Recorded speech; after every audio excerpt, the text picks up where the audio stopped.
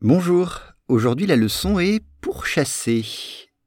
La Russie est peut-être en train de tester un satellite capable de pourchasser d'autres appareils spatiaux en orbite.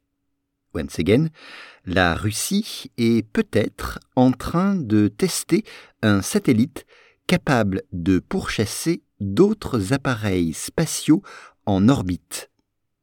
On commence avec la Russie, Russia, et peut-être. Peut-être c'est maybe, peut-être.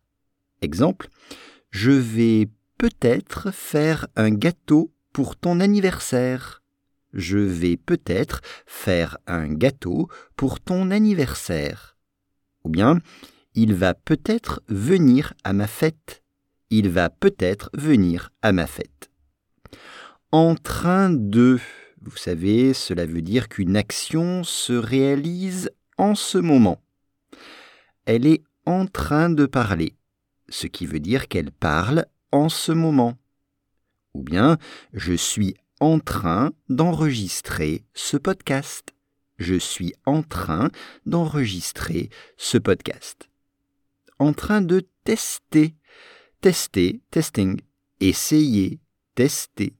Un satellite, comme en anglais, capable, être capable de, c'est avoir la capacité, pouvoir faire quelque chose.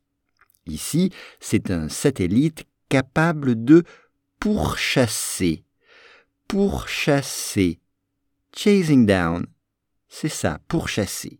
Exemple, cet avion pourchasse les terroristes. Cet avion pourchasse les terroristes, ce qui veut dire que l'avion les cherche pour les tuer, pour les abattre, pourchasser.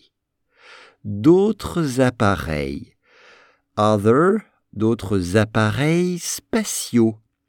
Un appareil spatial, des appareils spatiaux. T-I-A-U-X, c'est-à-dire des appareils qui vont dans l'espace. Spacecraft, un appareil spatial. En orbite, un appareil qui est en orbite, c'est un appareil qui tourne autour de la Terre. On dit « il est en orbite ». La Russie est peut-être en train de tester un satellite capable de pourchasser d'autres appareils spatiaux en orbite.